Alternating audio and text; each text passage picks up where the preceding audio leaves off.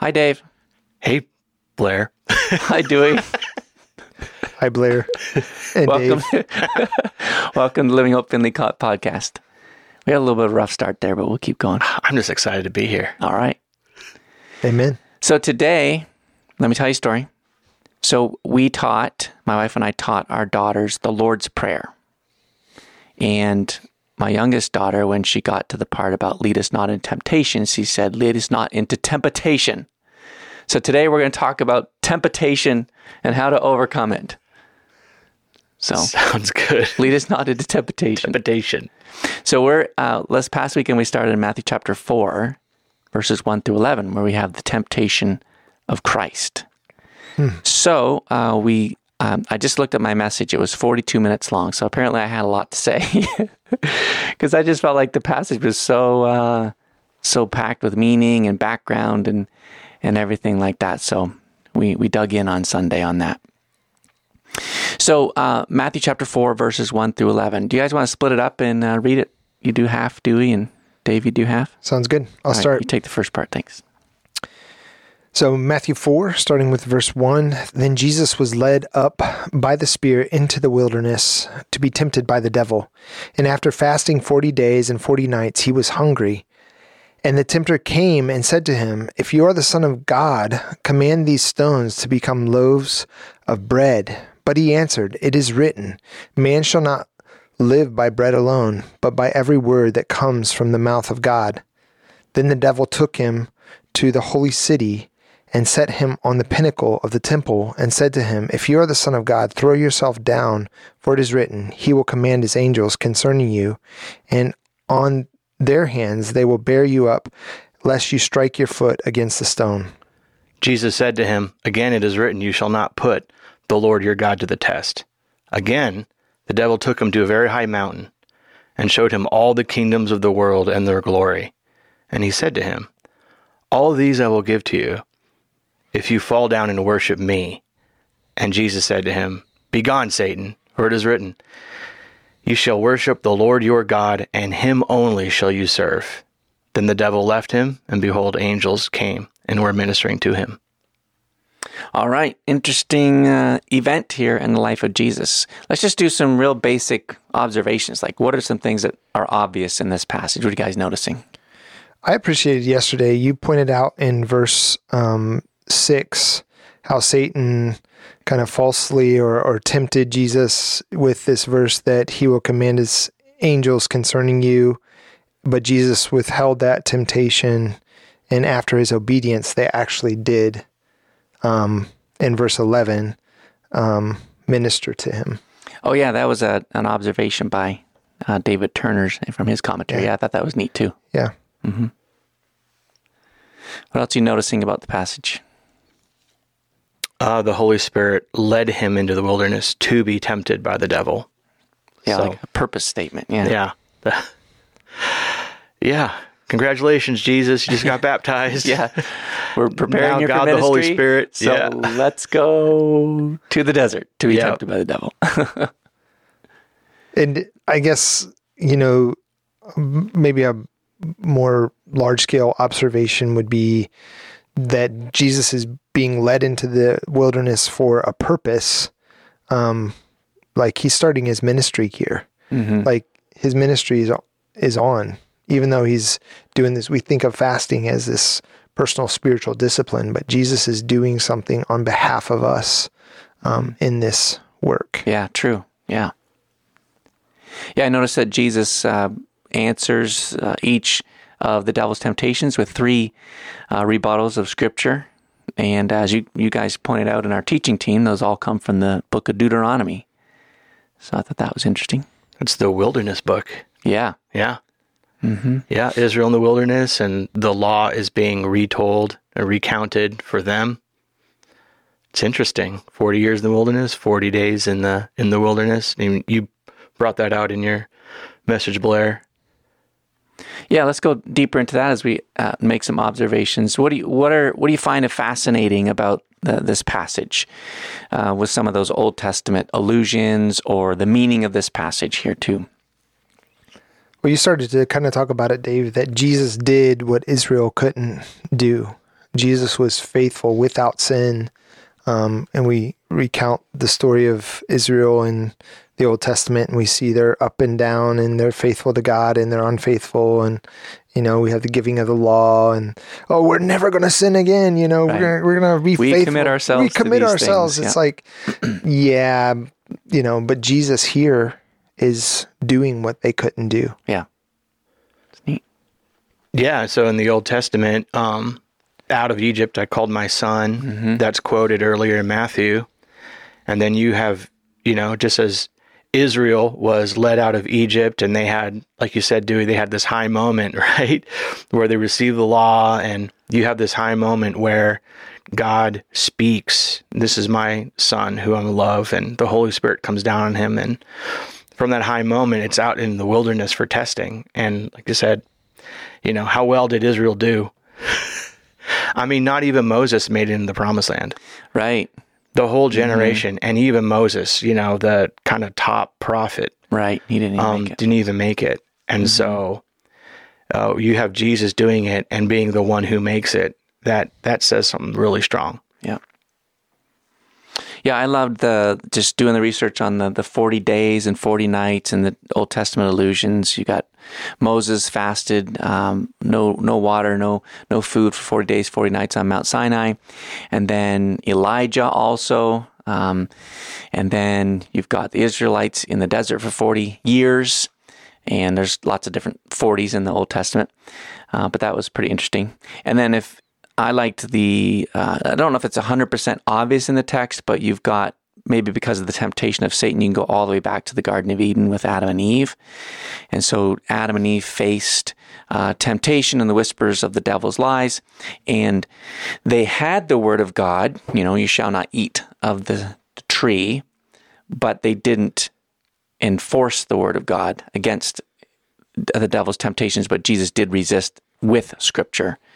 So he succeeded. So you point out, Dewey, that Israel failed, Jesus succeeded, Adam failed also, and Jesus succeeded. So I think that's all pretty fascinating background. So anything else that stuck out to you guys? I just see, you see here very clearly Jesus's human nature. He was hungry in verse 2, but yet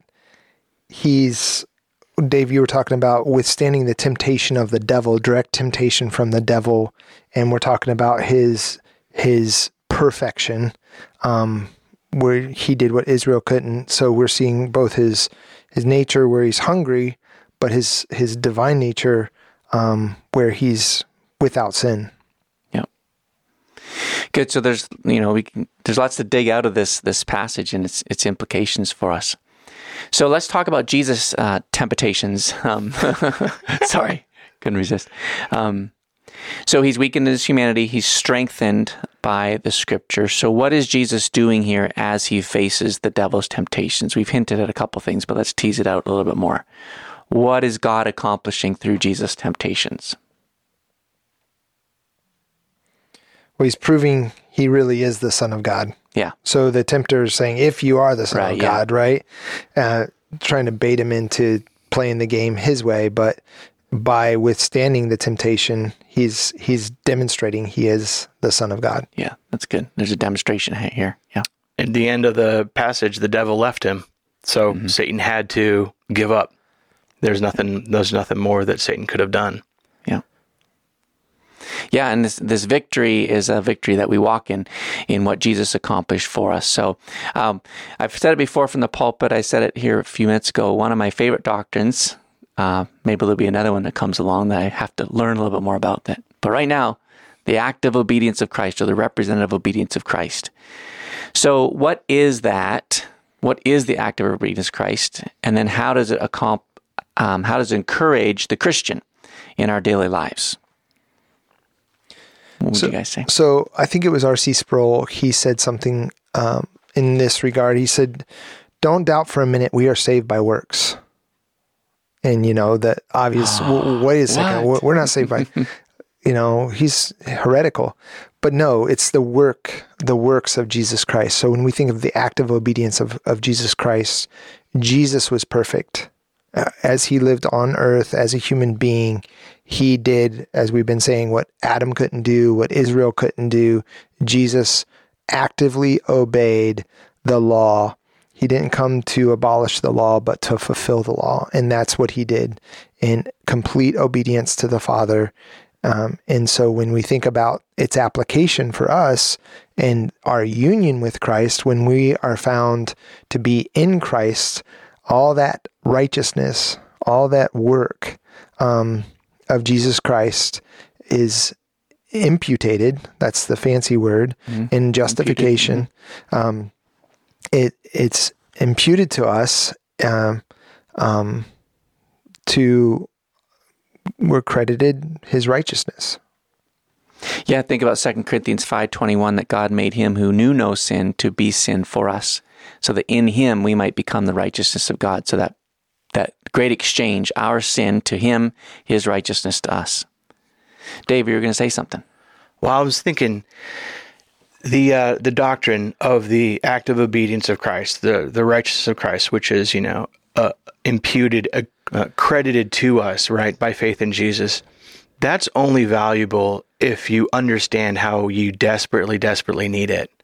So here you have an example of Jesus actively resisting the temptation and the testing by Satan himself.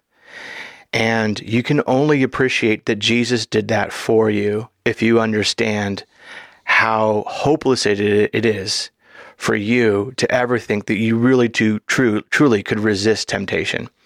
You think of examples where Satan tempted people. We're in a community group launch and we're going through Job. So Job, right, Satan came to God and asked to test Job. And at the end of it, Job, even though he was a righteous man, when God finally confronts him at the end, says, "I'm nothing. I'm just going to sit here in ashes. Woe is me." I'm just paraphrasing here, but it's like even Job recognized, right, that he wasn't as righteous as he was claiming, or even Satan. I think it's in Luke 22. Where Jesus says to Peter, Satan has asked for you that he would be able to sift you like wheat. And I prayed for you that your faith wouldn't fail. But when you turn again, strengthen your brothers. So even Peter wasn't going to be able to take temptation from Satan. He denied Christ, even though he said he wouldn't. So when you think of this, I think sometimes people come forward thinking of temptation in life with this almost cavalier attitude that I'm a Christian, I have the Holy Spirit, so I'm going to be able to resist temptation, and they almost see it as this work, this achievement, right? But there's not very much humility in thinking of truth is, if God allowed, right, true testing to come to me, I'm going to fail. Mm-hmm. And if it's by my own works or my own efforts or my own righteousness to resist temptation, I'm done for. Right.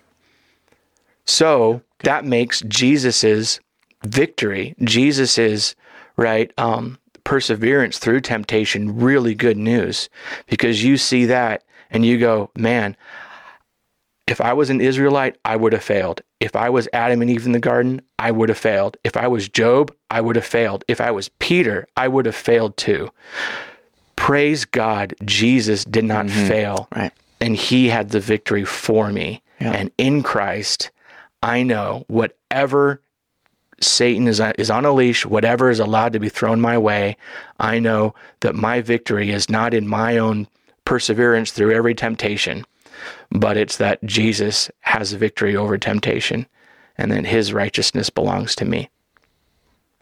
Amen. I was going to ask a question, but you answered already. Because we sit around and we get to talk about this really interesting theology, but it might be a disconnect in people's lives. Like, what's that interesting subject matter have to do with my actual life? Look what I have to face out. But you just answered it so well.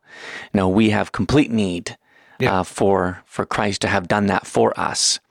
And so we put our whole trust in him, in his achievement for us. All right, you mentioned another phrase earlier, Dewey, about our union with Christ. What is our union with Christ? And then I'll ask a follow-up question. Well, let's just apply it to a practical. So let's bounce what you were just talking about, Dave, with, the temptation is to think I can do it. Right. And so what do? We make ourselves look better is one temptation, or we tend to think of God lower. And so we either self-justify, and we become legalistic. I do this. I've fasted. Fasting, I'm righteous. Or we say, well, God doesn't really demand obedience. It's by grace we're saved, and so union with Christ cuts through all of that. It forces us to recognize that our righteousness is found alone in Christ. So oftentimes Paul will use the phrase in Christ, with Christ. And so when God looks at us, he doesn't see our righteousness. He doesn't see our fasting. He doesn't look upon how good we are, or he doesn't just compromise his holy standard. And so, but what he does see is Jesus Christ.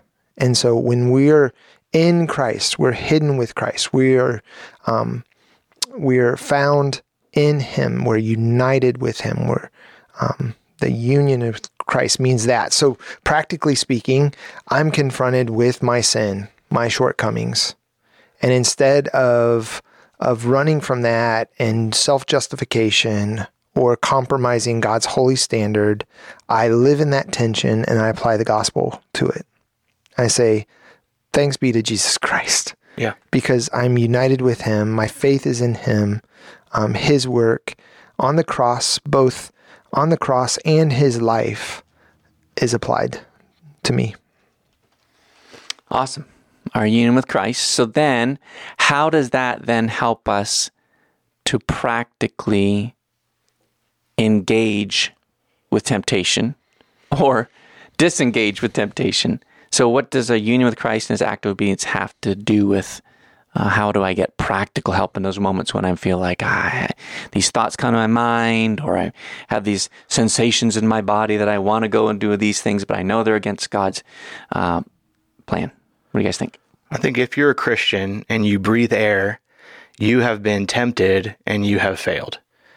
And in those moments when you failed, you've fallen into sin. You did something that you didn't want to do it, but the temptation got you, and you messed up, however you want to call it.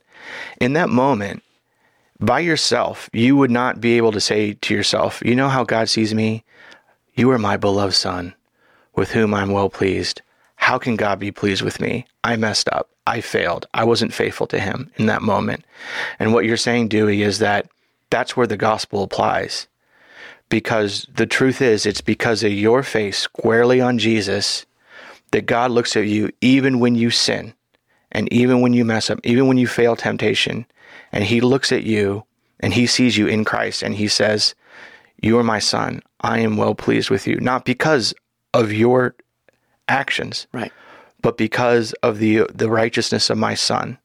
And that creates this freedom to understand that you're humble when you face temptation, but you're also secure when you face temptation. And so you can go after, you can pursue faithfulness through temptation with a confidence that you wouldn't have if your salvation's always on the line.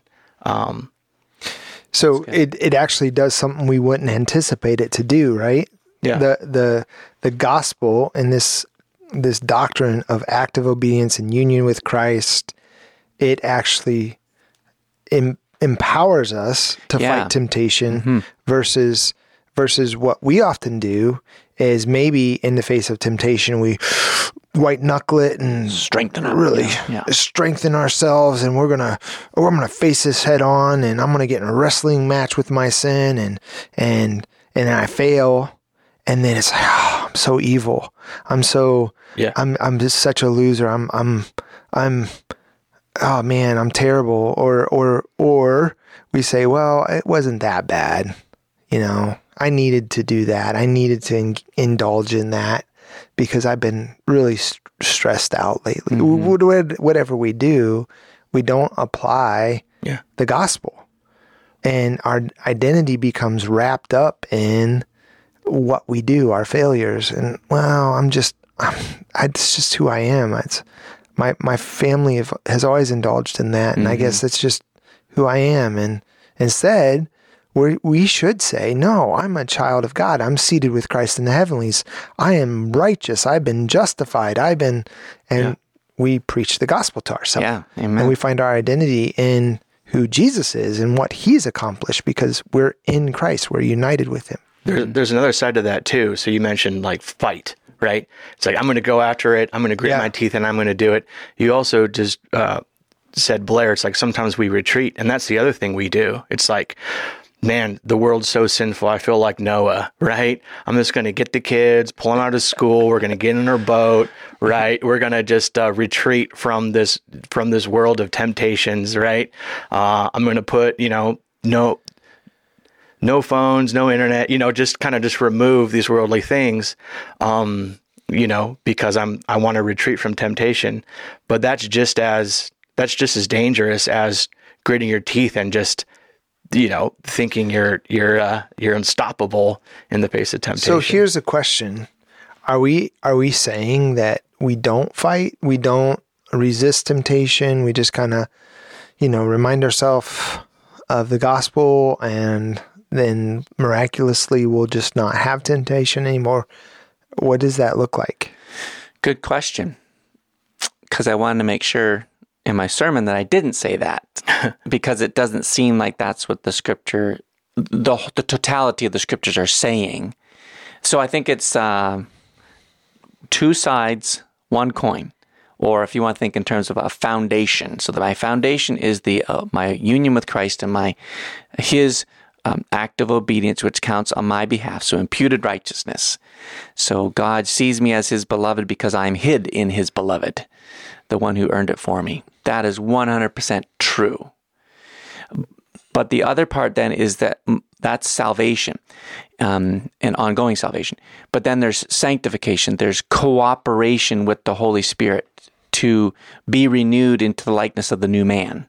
So I think it's Colossians 2 or Colossians 3 that talks about that, maybe in Ephesians also 4 or 5. So there's a renewing that takes place. So it's in the renewing that I cooperate with God.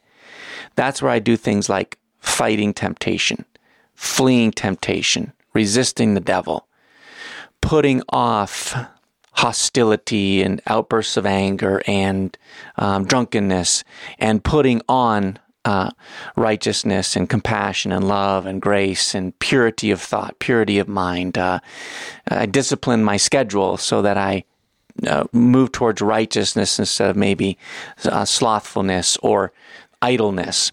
And so I cooperate with God to become like Jesus, because Jesus lived a life of complete obedience and devotion to the Lord in trying to obey his will. And so that's where I'm trying to move to also. And I think you hit it, Dewey. It's like this act of obedience of Christ in union with Christ doesn't create a end of Romans 5, first part of Romans 6 attitude. Oh, shall we go on sinning so that grace may abound? Let's go sin it up. Yeah. No, it creates the opposite. Like, wow, look what he did for me. Man, I want my whole life to count for him. And so I want to please him. So it has the opposite effect of what we might actually think. So using your illustration of the foundation, it's almost that foundation is part of the fight, right? So we need to not start over, but we need to come back to the gospel in our fight against sin and then fight. Yep. And what we often do, I think, is that we just go and fight. And we don't first... I'm going to do this. Yeah, we don't first win this time. remind ourselves that where the victory is ultimately won is in Jesus' righteousness. And Colossians 1:23 says, if indeed you continue in the faith, stable and steadfast, not shifting from the hope of the gospel you heard, which has been proclaimed in all creation under heaven and on and of which I, Paul, became a minister. I think the idea is that we don't we don't move from the gospel, right? We live out the gospel. So we oftentimes think of the gospel as the beginning point, but I would argue it's the beginning and then it's a perpetual coming back to that foundation, launching off of that foundation. So Jesus is always my representative and my example. Yeah.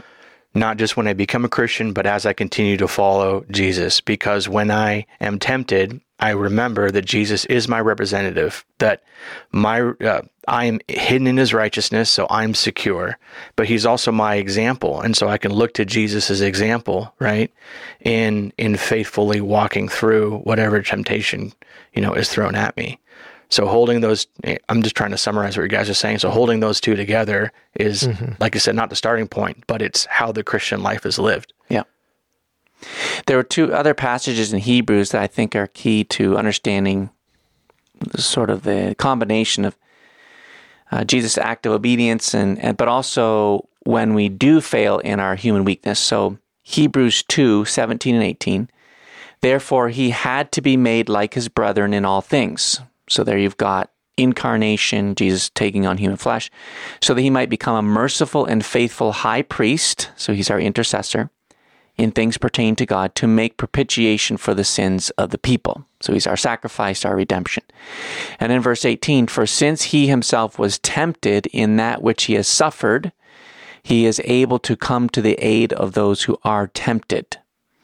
So Christ understands the temptations that we face, and also he's not just an understanding friend who would also fail too. It's like, I understand what you're going through because, dude, I blow it too. No, he's like, I was tempted in that way. I'm able to help you because of Hebrews 4:15. We don't have a high priest who cannot sympathize with our weaknesses, but one who has been tempted in all things as we are, yet without sin.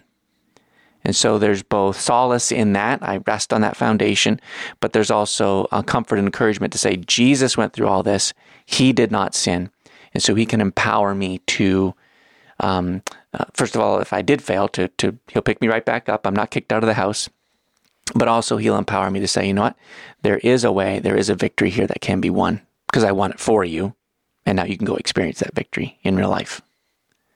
So I think those two passages are important too on this topic.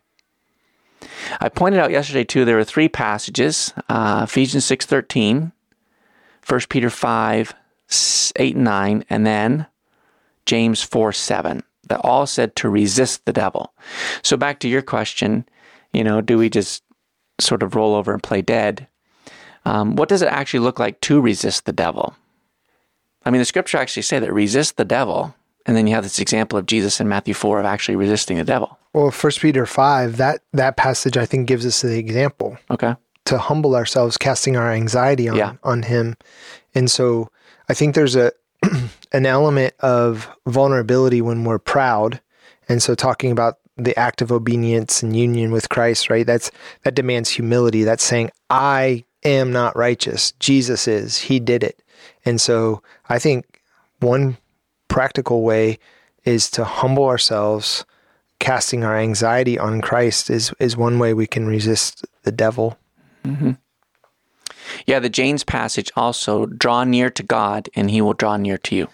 Yeah. So you're fleeing to God in humility. I think 1 Peter 5 has that same kind of language, I believe, even prior to that, the draw near to God. If I'm not mistaken, I don't know for sure. There's the humility I know between those two passages. Humble yourself under God's mighty hand. He'll raise you up in due time. And God gives grace to the humble, but opposes the proud too. Yeah. So let's dig into something, though. This is really interesting. So you guys brought this up in teaching team. I want to hear you expound on it more. So do you remember when you talked about the pressure that Jesus was under, that he was facing, as well as his physical weakness? What came out of him at his highest amount of pressure? What came out of him? It was the Word of God and his perfection. Let's talk a little bit more about that as we think about the person of Christ and then how that can encourage us. So Jesus is weakened because of the fasting. His environment is terrible. It's very harsh. And then he faces these temptations of the devil to make the stones into bread, to put God to the test to save him, and then also to have all the glories of the kingdoms. So let's dive more into the person of Christ, about how all that scripture came out of him. How'd that come to be? What do you think? Well, he definitely knew his Bible. He did, for sure. So, what's interesting about it is, Jesus wasn't prepared for this. Satan didn't give him a bunch of note cards ahead of time. It's like, here's the questions I'm going to ask you, right? Yeah.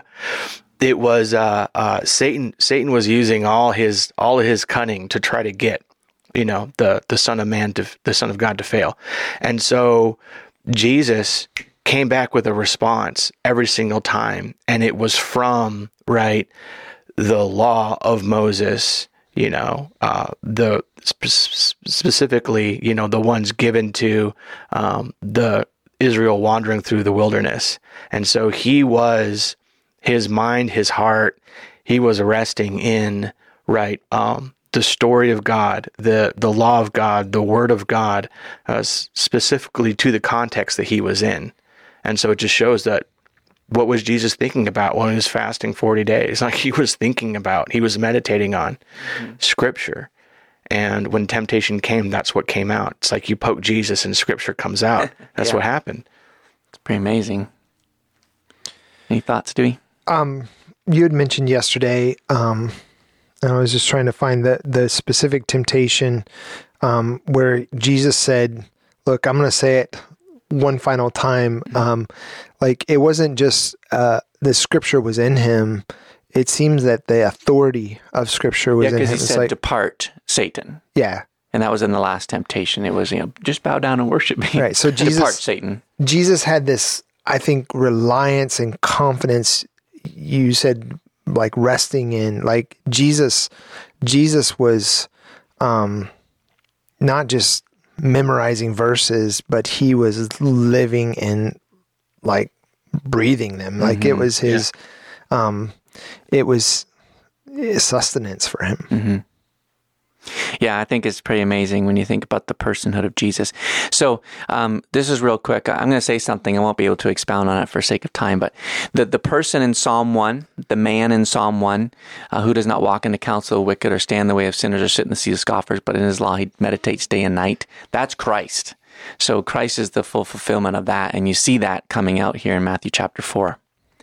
All right, Dave, we're going to end with this. You had mentioned something about we also have to battle the flesh.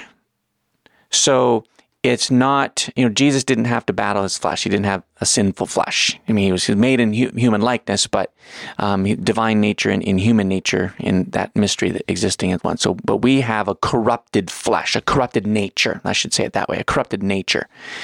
So we have to face not just the devil and his temptations from time to time, trials, but we have our own corrupted flesh. So what are some scriptures and thoughts about that and how we can follow Christ's example to overcome that? The main one that comes to mind is James 1, where he's telling people, don't say that you're tempted by God because God doesn't tempt, right? Yeah. In verse 14, he says, but each person is tempted when he is lured and enticed by his own desires. Then desire, when it has conceived, gives birth to sin, and sin, when it is fully grown, brings forth death. So think of how our temptation is different than Jesus. Jesus did not have sinful desires, a sinful nature, right? He was perfect, but we do. And I think this pushes against, coming with a cavalier attitude or thinking that every single trial and temptation is coming from Satan. Actually, James is saying it's like, well, Satan's behind all this, but really your biggest enemy, your biggest tempter is your old nature. Yeah. It's you. And you know yourself more than anyone knows you. Mm-hmm. So, and so what are some weapons that we can engage? What are some means of grace that God has given us, some weapons we can engage in this fight? Well, definitely he's given us his Holy Spirit. He's given us his word. He's given us the church, the body. Yeah. So brothers and sisters that can encourage us and hold us accountable. Mm-hmm. I think a big one is again, we started this podcast talking about temptations, right, in the Lord's Prayer. Well done. Jesus actually said, right, don't lead us into temptation, but deliver us from the evil. And so the truth is like, look, if you are your worst tempter, your sinful nature, God's saying, look, ask for deliverance, ask to be not to be led into that. And that's a good thing to ask. Don't be cavalier. Don't be thinking that, your old nature is not out to get you. It is. Yeah. So ask God for help. Yeah. Yeah. Awesome mentions there, guys. Prayer, the Word of God, the church. I think about the Ephesians 6 context also, taking up the shield of faith and then also wielding the sword of the Spirit, which is the Word of God. So I think the more that we can be in Scripture, the more artillery we have in order to win. I'm not going to guarantee wins for our weakness of our flesh, but certainly we can experience more and more victory that way as we think about it, meditate on it, and then let those scriptures saturate into changing our lifestyle and how we think about things too. So let's just talk, just as we close here, how would you encourage the person who maybe feels overwhelmed by temptation or having a cycle of falling into sin and sensing or feeling like, could God accept me again? Here I am, God, my hat in my hand again. I did the same thing that I said last week I wasn't going to do, and here I am. So how would you encourage that person? They're truly a believer. I would want to stress that you said they're truly a believer. I would want to stress to them that they need to pick up their identity as someone who's in Christ. And so their performance clearly is that of failure, but that doesn't make them a failure. That's good. That means they're in Christ. And so they are loved by God just as much in the midst of their failure as they are when they're doing really well. And so what does that look like? Maybe it's memorizing a verse like 2 Corinthians 5:17, in Christ I'm a new creation, the old is gone, the new is come. And just like hammering that anytime they start to take your thoughts captive and come back to I'm in Christ, I'm a new creation. And you hold on to that when you look to Jesus as your example. So what you shouldn't do is you shouldn't memorize Deuteronomy the way Jesus did, right? Because for Jesus, Deuteronomy, God's perfect holy standard in his law, that was Jesus's example, right? That was Jesus's. But if you're in Jesus, Jesus is your righteousness. He is the one who fulfilled the law for you. So what you do is when you get into Scripture, think of who Jesus is, what he has done, the gospel, what God has accomplished through Jesus Christ. Let that be the story. Let that be the passages. Let those be the scriptures that you are swimming in, reminding yourself of when you face temptation, and let that bleed out of you, right? When you are tempted. So swim in the gospel. And Deuteronomy only applies to you insofar as you are in Christ, who is the true Son of God, right? Who was called out of Egypt into the promise. And then when you have done those things, you start to identify, what is this sin giving me? Like, what idol am I making out of this? Why is this convincing me that I can have control or have comfort or have satisfaction? And call it out for what it is. It's a lie. And so it's working that identity, working that confidence, knowing what is God's standard, and then repenting and turning away from that lie and speaking truth to that and letting Christ be that source of hope, and his glory becomes your big vision and your big goal. I guess you can call it the "Be gone, Satan" moment. Yeah. Well, if you're in Christ, I want to remind you that your sinful record does not count against you, but Christ's sinless perfection counts for you. And so we've walked through Matthew 3 and Matthew 4 so far, at least half of it. And so we're going to get into the ministry of Jesus next week. And so we're learning a lot about who Jesus is. I hope you're falling more in love with him as we keep going through the scriptures. So thanks, guys, for sharing your biblical wisdom with us today. It was fun. All right. See you next time. All right. See you next time on Living Hope Finley Podcast.